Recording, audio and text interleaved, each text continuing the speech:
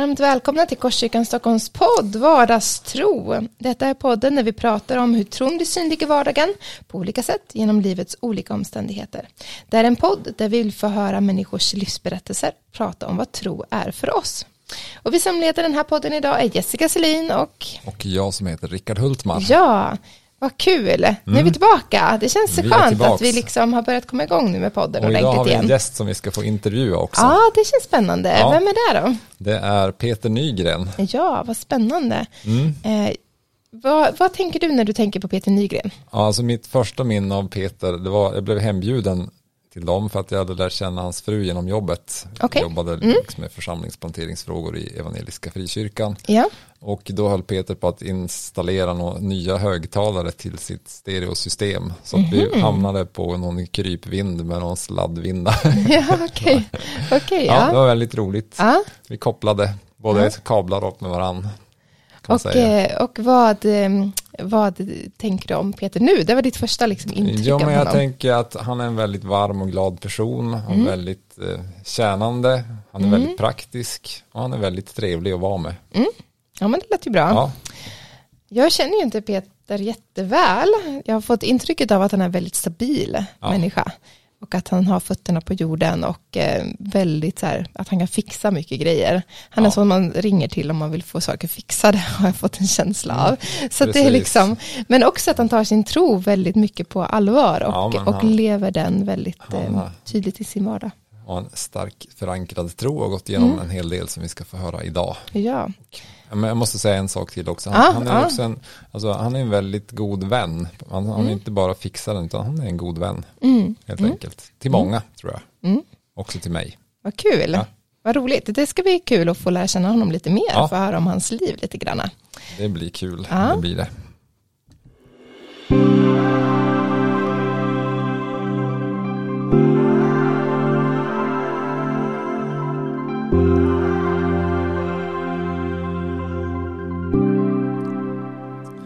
Ja, Peter, välkommen hit. Tack så mycket. Hur känns det?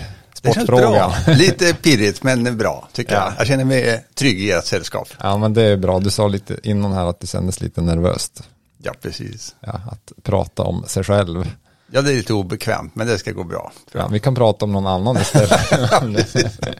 Om du hellre vill det. Vi har ju 5 snabba frågor. Vi börjar där direkt så här. Okej. Du har ju bott i Stockholm nu i några år. Vad är ditt bästa Stockholmstips nu inför hösten? Det är Stockholms jazzfestival i oktober här. Aha. Det rekommenderar jag att gå. Har du datumen i huvudet? Eller? Ja, den 14-23 oktober. Ja, och är det något särskilt som du har tänkt se fram emot? Jag har inte faktiskt hunnit titta riktigt på vad som händer, men det brukar alltid finnas något att gå på. En del är gratis och en del kostar pengar. Det är trevligt. Och det är jazz? Det är jazz. Ja, vad kul. Och du gillar jazz då? Absolut. Ja, jag har sett din skivsamling så jag anar att det är så. Du, en annan snabb fråga. Vilken är din favoritkomplimang? Att ge eller att få, eller både och? Ja, det är nog samma tror jag, bägge hållen. Det är typ så här, bra jobbat, vad duktig du är. Fint det blir. Typ så. Just det. Väldigt praktiskt, konkret. Ja, absolut. Ja, precis. Fyll i den här meningen. Andra skulle beskriva mig som snäll, omtänksam, hjälpsam. Ja, men jag vet att jag egentligen är ibland lite för snäll för mitt eget bästa. Okej. En annan fråga här då. Vad var ditt senaste inköp till dig själv? Det var ett specialsjökort.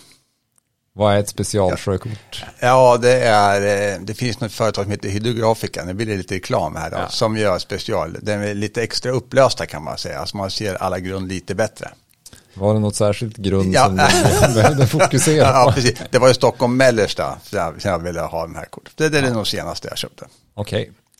Och sista snabba frågan.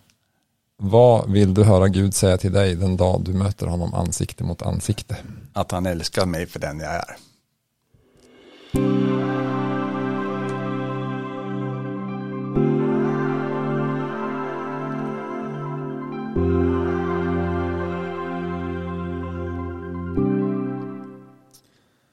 Vi ska gå vidare här i intervjun och prata lite mer om dig förstås. Men först liksom, lite beskrivning här. Vem är du och var kommer du ifrån och så att vi har en aning om vem du är.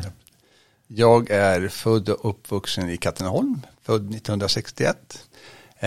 Uppvuxen med mor och far och en storebror. Ja. Bodde där tills jag var 20 år. Mamma och pappa var aktiva i baptistkyrkan i Katrineholm. Så jag hängde på där och gick i söndagsskolorna och scouterna och sådär. Ja. Var det där du lärde dig att bli praktisk? Eller? Nej, praktiska har jag nog lärt av min pappa, tror jag. Ja. Vi är lite praktiska i familjen. Inte så. I scouterna? Nej, kanske inte i scouterna, men nej. Det är trevligt att vara scout. Ja, men det här med tron då, hur kom du till tro på Jesus? Alltså, som jag sa så var jag uppvuxen i en kristen församling, eller kristen kyrka så där, men jag var nog inte riktigt så där helt övertygad. Man hängde på bara för att mamma och pappa gick, kan man säga. Sen när jag började gymnasiet så kände jag nog att det var mycket annat som lockade i världen. Ja, som? Ja, men det vart för mig att hänga med polarna, gå ut och dansa lite och sådär. Just det. Så jag kände att så jag lämnade kyrkan, men jag gick inte dit lika ofta, kan man väl säga, utan jag tyckte det andra var roligare på något sätt. Men sen när jag var väl typ 19 år, gick väl kanske 2:an, 3:an på gymnasiet, så började jag känna att det här var inte så roligt egentligen. Och så började jag känna mig lite orolig, kanske jag ska säga. Hade inte riktigt frid i hjärtat sådär. Så att, tiden gick väl sådär. Så var det en kompis till mig som sa, men du, ska du inte hänga med, jag bodde i Katrineholm då, ska du inte hänga med upp till Eskilstuna? Det är en kristen fankgrupp som heter Bilans Åsna. De är jätteduktiga. Jag tror du skulle gilla dem. Sådär. Ja. Ja, och sagt och gjort, jag hängde med där och var på den här konserten, och i den här konserten så hade de ett fantastiskt vittnesbörd. Jag behöver inte gå in på det just nu, men det talade väldigt mycket till mig. Så efter den konserten kan jag känna att då lämnar jag mig till Gud. Det var det mer konkret att nu bestämmer jag mig för att följa Jesus, så att säga. Och då var du 19? Då var jag typ 19 år. Precis. Ja, ska komma in mer på ditt kristna liv här. Liksom, men nu bor du i Stockholm. Alltså, hur länge har du bott här? Ungefär 4 år, och då flyttade vi från Eskilstuna, jag och min fru Katrin då. Ja, hamnade var i Stockholm? Vi bor på Kungsholmen på Hornsbergsstrand. Ja, med en fantastisk utsikt måste jag tillägga för att vara hemma hos dig. Ja, det är jättefint. Ja. Och ditt arbete, vad jobbar du med? Jag jobbar som kyrkvaktmästare i Västermalms församling, men är stationerad ute på Essinge kyrka, på Stora Essinge. Kan du beskriva din arbetsplats? Ja, den är vacker. Så, ja. Ni är välkomna till Essinge kyrka att komma och titta. Men alltså för oss som inte är kyrkvaktmästare, vad gör man en normal dag?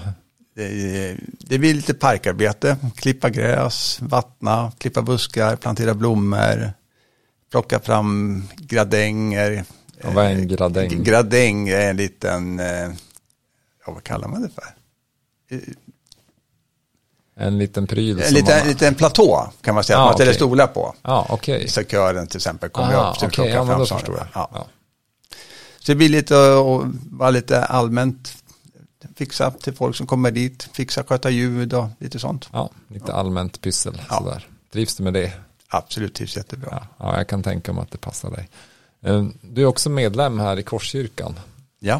Vad känner du att du är mest engagerad i här i församlingen? Jag är ledare i servicegrupp 2, så vi fixar med fika och städar och så. Och så hjälper jag till med lite praktiska saker när det behövs. Just det. Det är väl mitt engagemang. Praktiska saker, och då är det oftast med någon skruvmejsel eller liknande i handen. Det är lite så. Ja, just det. Kul, vi uppskattar det du gör här kan jag säga. Det är väldigt uppskattat. En fråga till är, vad gör du helst på fritiden? Är det sommar så seglar jag gärna. Och sen tycker jag det är väldigt roligt att snickra på olika sätt och vis. Ja. Så, alltså, ja. Men seglingen här, har du seglat hela ditt liv? Eller är det något? Ja, det har jag nog gjort faktiskt. Från att min farbror hade en liten segelbåt i vår gemensamma sommarstuga. När jag var typ 7-8 år så började jag väl segla i jolle. Sen har det väl hängt i. Så. Hängt i hela livet, ja. Har du något favoritmål att segla till? Eller något favoritgrund? Precis. Nej, men jag tycker hela skärgården är väldigt fin. Oavsett om man åker norra Stockholms skärgård eller ner till Valdemarsvikstrakten så är det väldigt fint. Jag har inget speciellt favorit utan en fin ö bara. Så, och det finns ju några att välja på. Ja. Så bra. När jag tänker på dig och vi försökte beskriva dig lite kort i inledningen här. Alltså, så tänker jag ju på dig förstås som en praktisk person men också en som tycker om andra människor och som värdesätter relationer. Alltså, kan du berätta någonting om hur det har blivit en viktig värdering för dig? Jag tror inte att det är något medvetet jag har liksom jobbat på utan det ligger nog lite i min personlighet. Så att jag ser människor runt omkring mig och tycker det är roligt att prata med dem liksom så. Och uppskattar verkligen mötet och gemenskapen med andra människor. Ja. Jag är glad att jag har den personligheten om jag säger så. Ja, men det är vi många andra som är glada för också, förstås. Jag vet ju att du alltså, under en period i livet bodde i någon sorts kollektiv. Kan du berätta om det och beskriva hur det var? Absolut.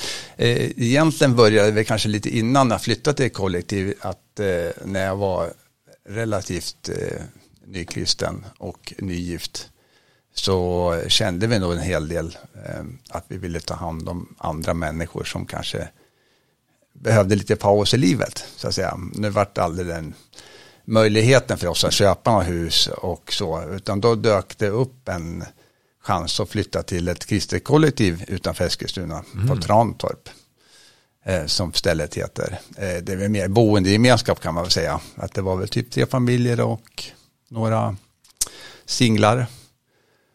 Och där... Hur bodde man då liksom i varsin lägenhet? Ja, eller precis. Man vi 3 familjer bodde i en varsin lägenhet. Ja. Singlarna bodde i rum. Så att säga. Sen fanns det ett gemensamt gammalt storkök. För det var ju ett ålderdomshem där. Så att storköket fanns kvar och samlingslokalen. Så det var ju allmänt så att säga. Så vi käkade lunch ihop på vardagar när man var hemma. Så. Och delade på sysslor. Så. Fast vi bodde ju var på en för sig så att säga. Men man kunde hjälpa till. Man kunde hjälpa varandra väldigt mycket med olika saker. Låna ut bilar. Det var ju väldigt mycket praktiskt så att säga. Typ när mina barn var små och man kanske ville ut och gå en kvällspromenad med frun så kunde grannfrun passa barnen när de låg och sov. Så att säga. Det var en väldigt enkel praktisk grej. Man bodde så nära varandra. Ja, precis. Men sen hade vi även, i och med att vi hade några rum tomma alltid så hjälpte vi även andra människor. Där kom vi in den här längtan som jag hade lite grann att hjälpa människor. Så att vi hade någon som var tablettmissbrukare som bodde där några år och försökte reda upp hans liv. Och det gick bra för honom. Det var jätteroligt. Ja. Det låter modigt med små barn och bo i den typen av... Ja, men det gick bra. Det var tryggt där tycker jag ändå. Ja. Och även en del flyktingar hjälpte vi i många år. Till och från att det kom någon flykting som bodde hos oss eller... Som vi hjälpte. Så. Hur många år bodde du där på Trantorp? Det var nog en 18 år tror jag. Oj, det är ganska... Ja. Så dina flickor växte upp där då? Ja, precis. Det gjorde de. De växte upp där. Var det andra barn där också? Ja, grannarna ovanför hade barn som var lite äldre. Ja. Så att, men jag trivdes väldigt bra. Alla kanske inte trivs i boendegemenskap så, men jag trivdes fantastiskt bra. En fråga som jag inte har förberett dig på, men alltså vad känner du att du har med dig därifrån? Vad tog du med dig? Vad lärde du dig av att leva ett sånt liv? Liksom? Sätta gränser. För andra eller för dig själv? För mig själv, jag kanske var lite snäll och även liksom så sätta gränser, att man inte är för snäll dels för sig själv som man inte bara lovar allting. Det här kan jag fixa, men även mot andra. Nej, men nu räcker det liksom. Nu är det stopp här. Så.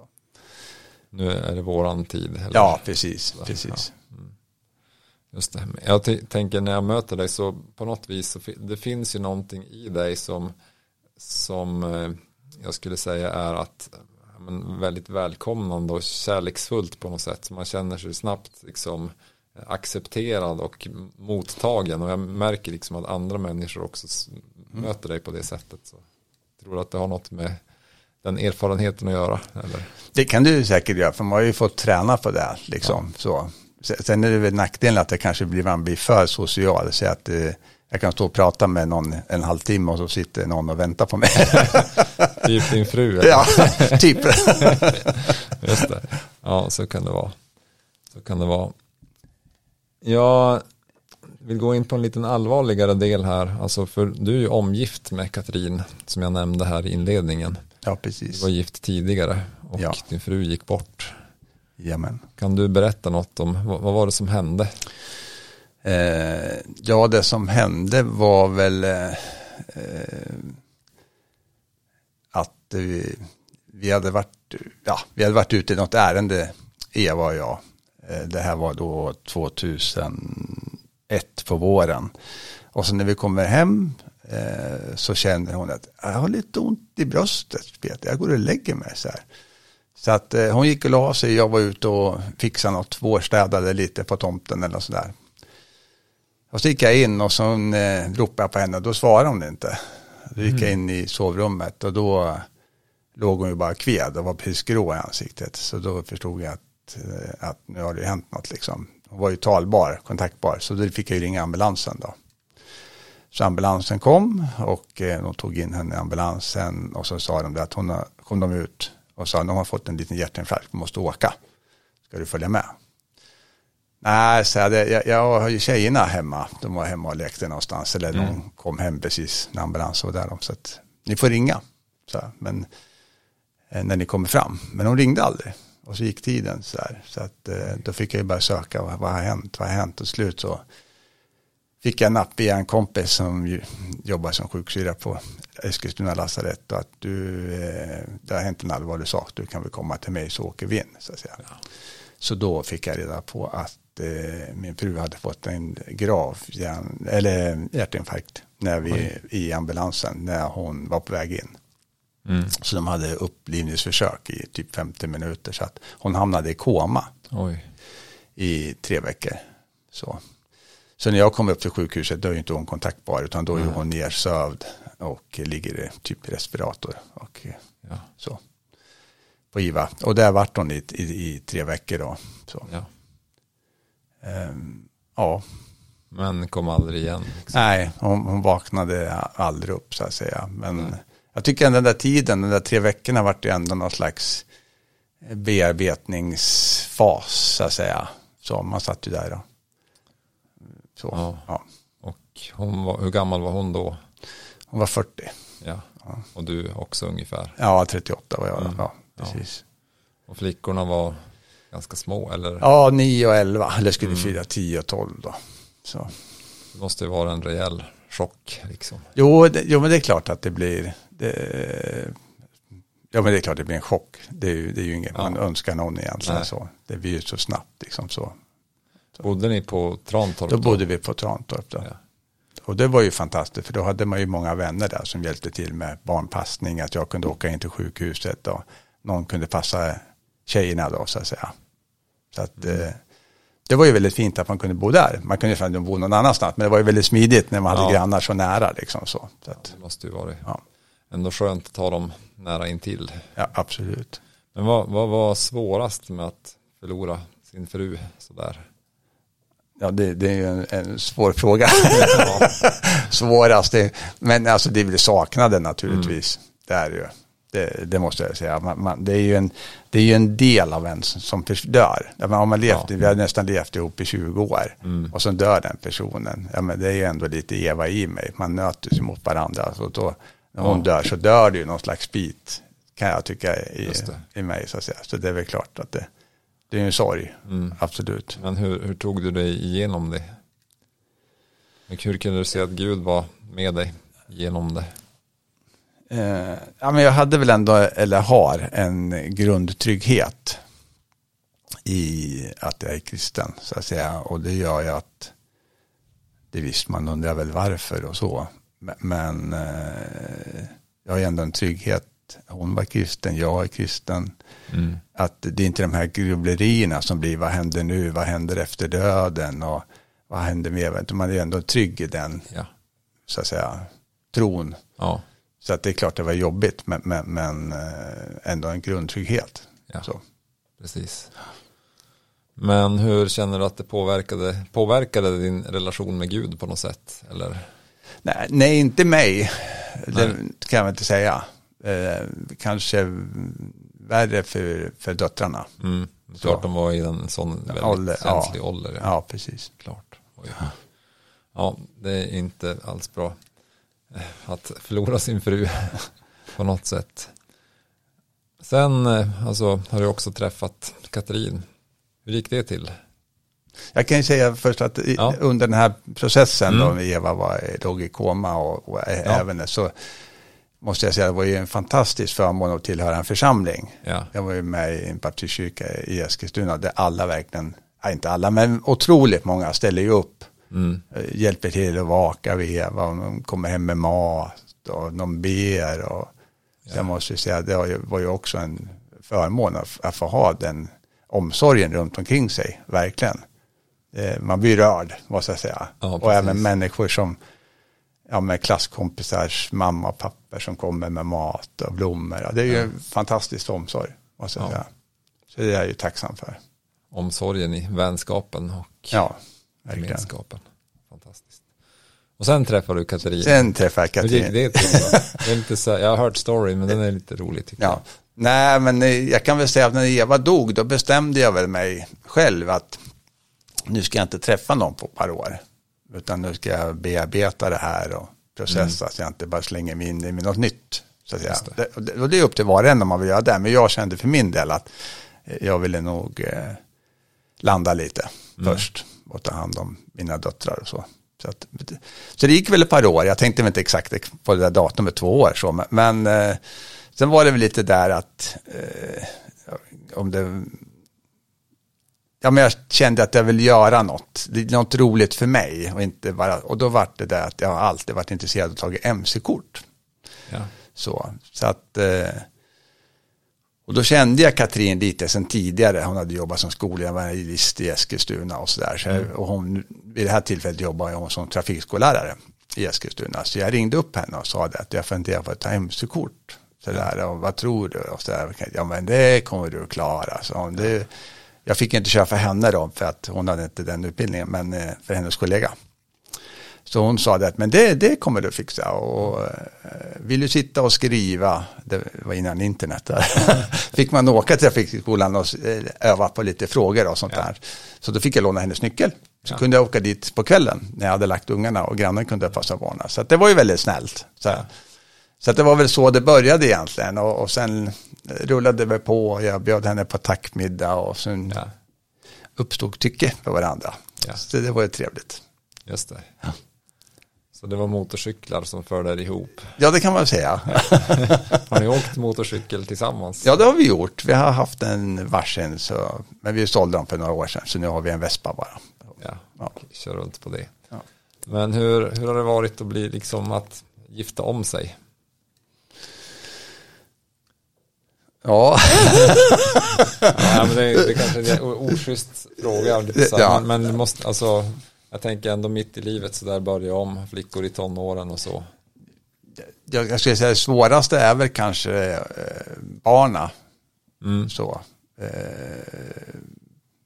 För det kommer ju in någon ny. Ja.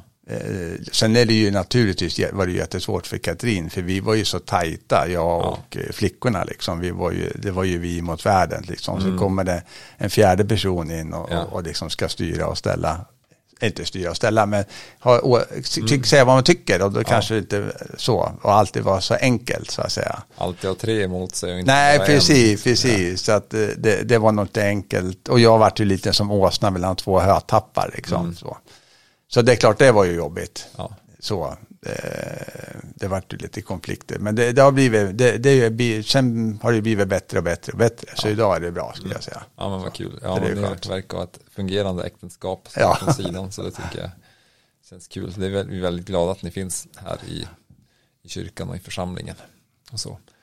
Sen, alltså förra hösten så höll du på att skrämma slag på oss.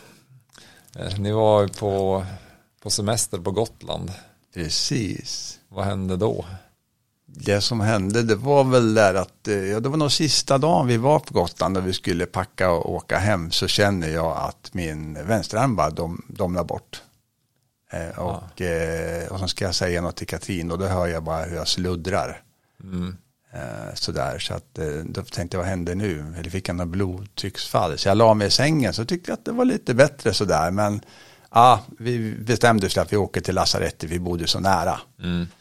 Sen när jag skulle gå ner till bilen, då snurrade hela världen. Så att jag satte med bilen och så körde vi in till ambulansintaget. Och sen tog de in mig. Och konstaterade efter ett tag att jag hade fått en propp i hjärnan, en stroke. Så jag varit liggande vid Visby lasarett någon dag. Sen var jag väl ändå hyfsat pigg, så att de flyttade mig med helikopter till Sankt Görans sjukhus. Ja, du fick åka helikopter. Ja, jättetrevligt.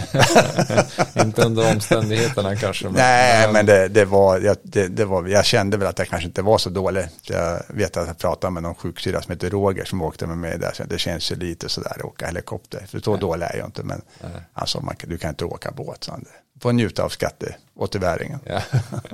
Just det. Och då kom du tillbaks hem, men sen blev du sjukskriven. Sen var jag sjukskriven hel och deltid i 6 månader kan man väl säga. Och mina men, eller ska jag säga, först i början var vi att jag pratade lite sluddrigt. Så jag fick gå till talpedagog. Och sen, det som är kvar är väl att det blir hjärntrött av stora sociala sammanhang. Så om det är mycket folk som pratar, och så, då kan jag bli trött i huvudet. Så att säga. Just det. Ja. Så kyrkfikat är inte optimalt så här? Nej, men det är så gott så det kan vara trevligt och gott. Ja, nej, men jag förstår. Men har det varit, alltså det här, jag tänker att alltså, det måste ju vara en chock när man ändå är ganska fysiskt aktiv person så här och helt plötsligt känna att men nu är inte allt som det ska. Nej, precis. Jag har varit nog mest, jag har sagt, jag har den där grundtryggheten. Jag är inte rädd för att dö själv. Så, utan det är nog mer att jag blir mer orolig för nära och kära runt omkring, så att säga. Sen var jag väl lite orolig första dygnet när jag inte kunde prata knappt. Ja. Då var det, jag tänkte, är det så här det ska vara nu? Så, men tack och lov så vände det ju. Så att det vart ju bättre. Ja, precis. Så. Och nu är du helt återställd i princip då? Ja, måste jag säga. Det är bra. Tillbaks och jobbar i... Ja, tillbaks och jobbar sen maj förra året. Så och det funkar bra. Ja. Så du lyckades pricka pandemin här också när du var sjuk? Kan man säga. Ja, precis. Så, det var ju bra tajmat. Ja, precis. Ja. Hur har det varit? Alltså jag tänker hur alltså det här med gudsrelationen både när man går igenom, alltså att när frun dog, när Eva dog och sen när du blev sjuk själv, för att det skakar ju om ganska mycket. Alltså vad har Gud betytt för dig i det? Ja, men det är nog den här, som jag sagt för tryggheten på något sätt. Att är trygg i Gud, så att säga, i min tro och inte direkt orolig. Det är väl där det är. Så det är. Jag kanske har en barnslig tro, jag vet inte. Men nej, jag funderar inte så mycket så. Jag är trygg i det liksom. Trygghet. Ja, men det är ju väldigt, väldigt bra känsla att ha.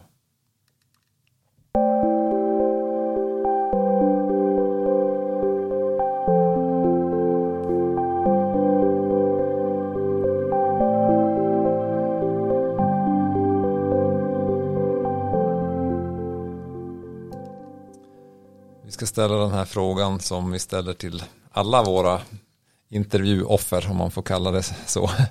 Och det är, vad betyder vardagstro för dig? Det betyder nog att dela med kristna liv med mina medmänniskor varje dag i handling och tro. Och jag blir lite nyfiken här. Hur gör du det?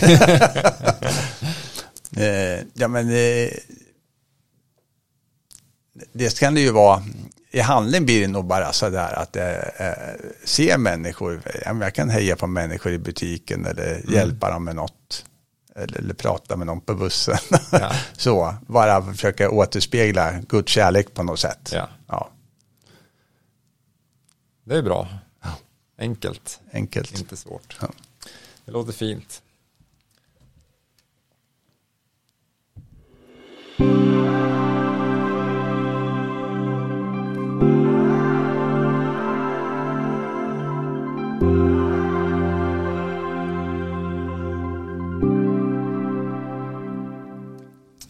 Ja, vi får tacka dig då Peter för den här intervjun. Det här gick ju riktigt, riktigt bra och var intressant.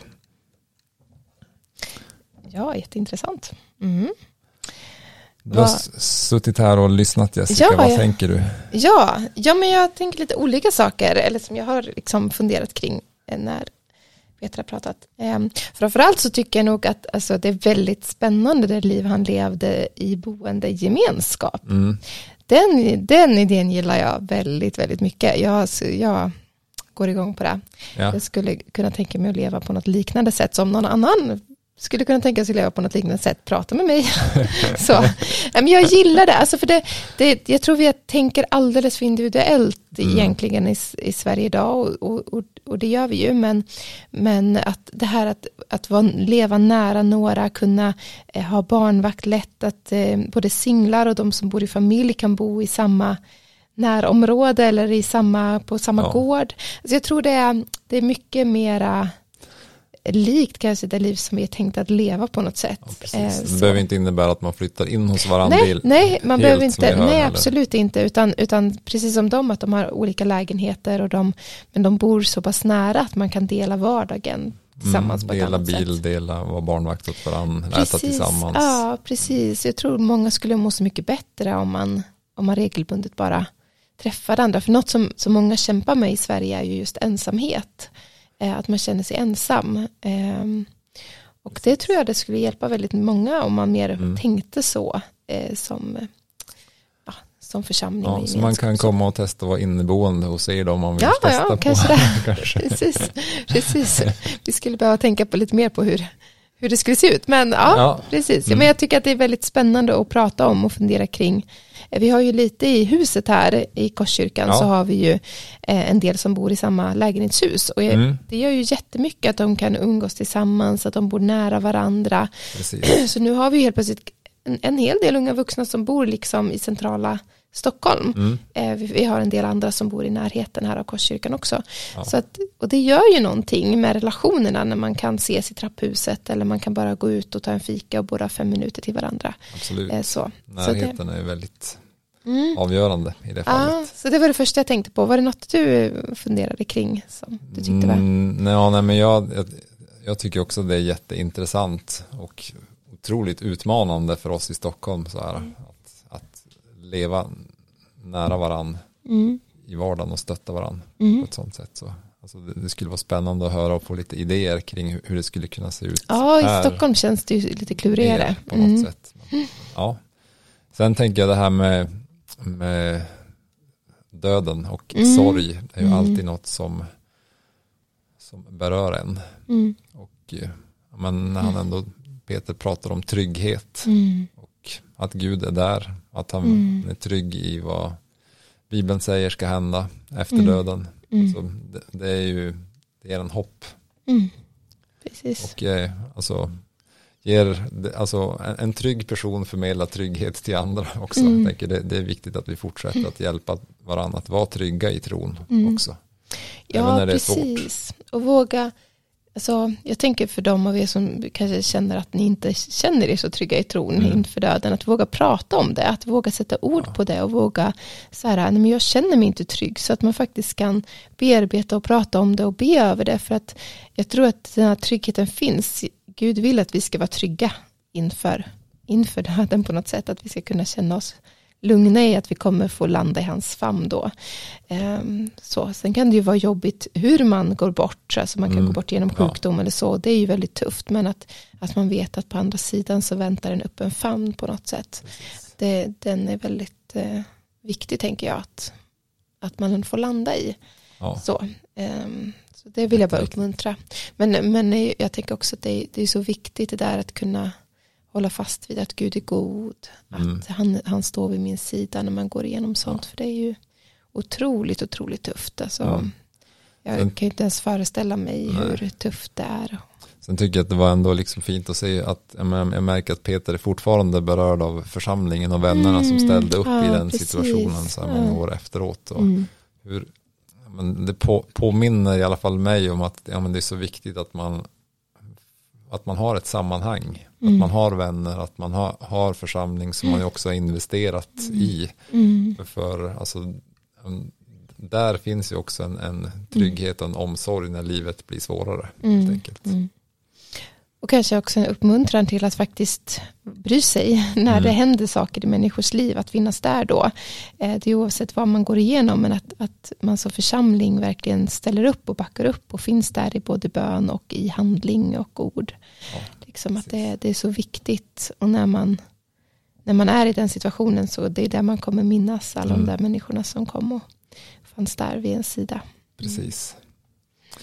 Det är stort. Ja. Jag tänkte också på just det, att församlingen, hur viktigt det är i sådana här situationer. Precis. Ja, vi ska börja avrunda här. Ja, det ska vi. Dagens avsnitt börjar ta slut här. Men vi har ett avsnitt planerat för nästa vecka. Ja, det har vi.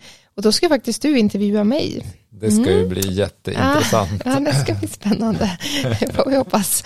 Då ska jag ställa de riktigt vassa frågorna. Ja, precis. Ja, nej, men podden läggs ut på torsdagar 13:30. Så varmt välkomna att lyssna nästa vecka. Ha en fin vecka. Tack ska ni ha. Tack. Hej.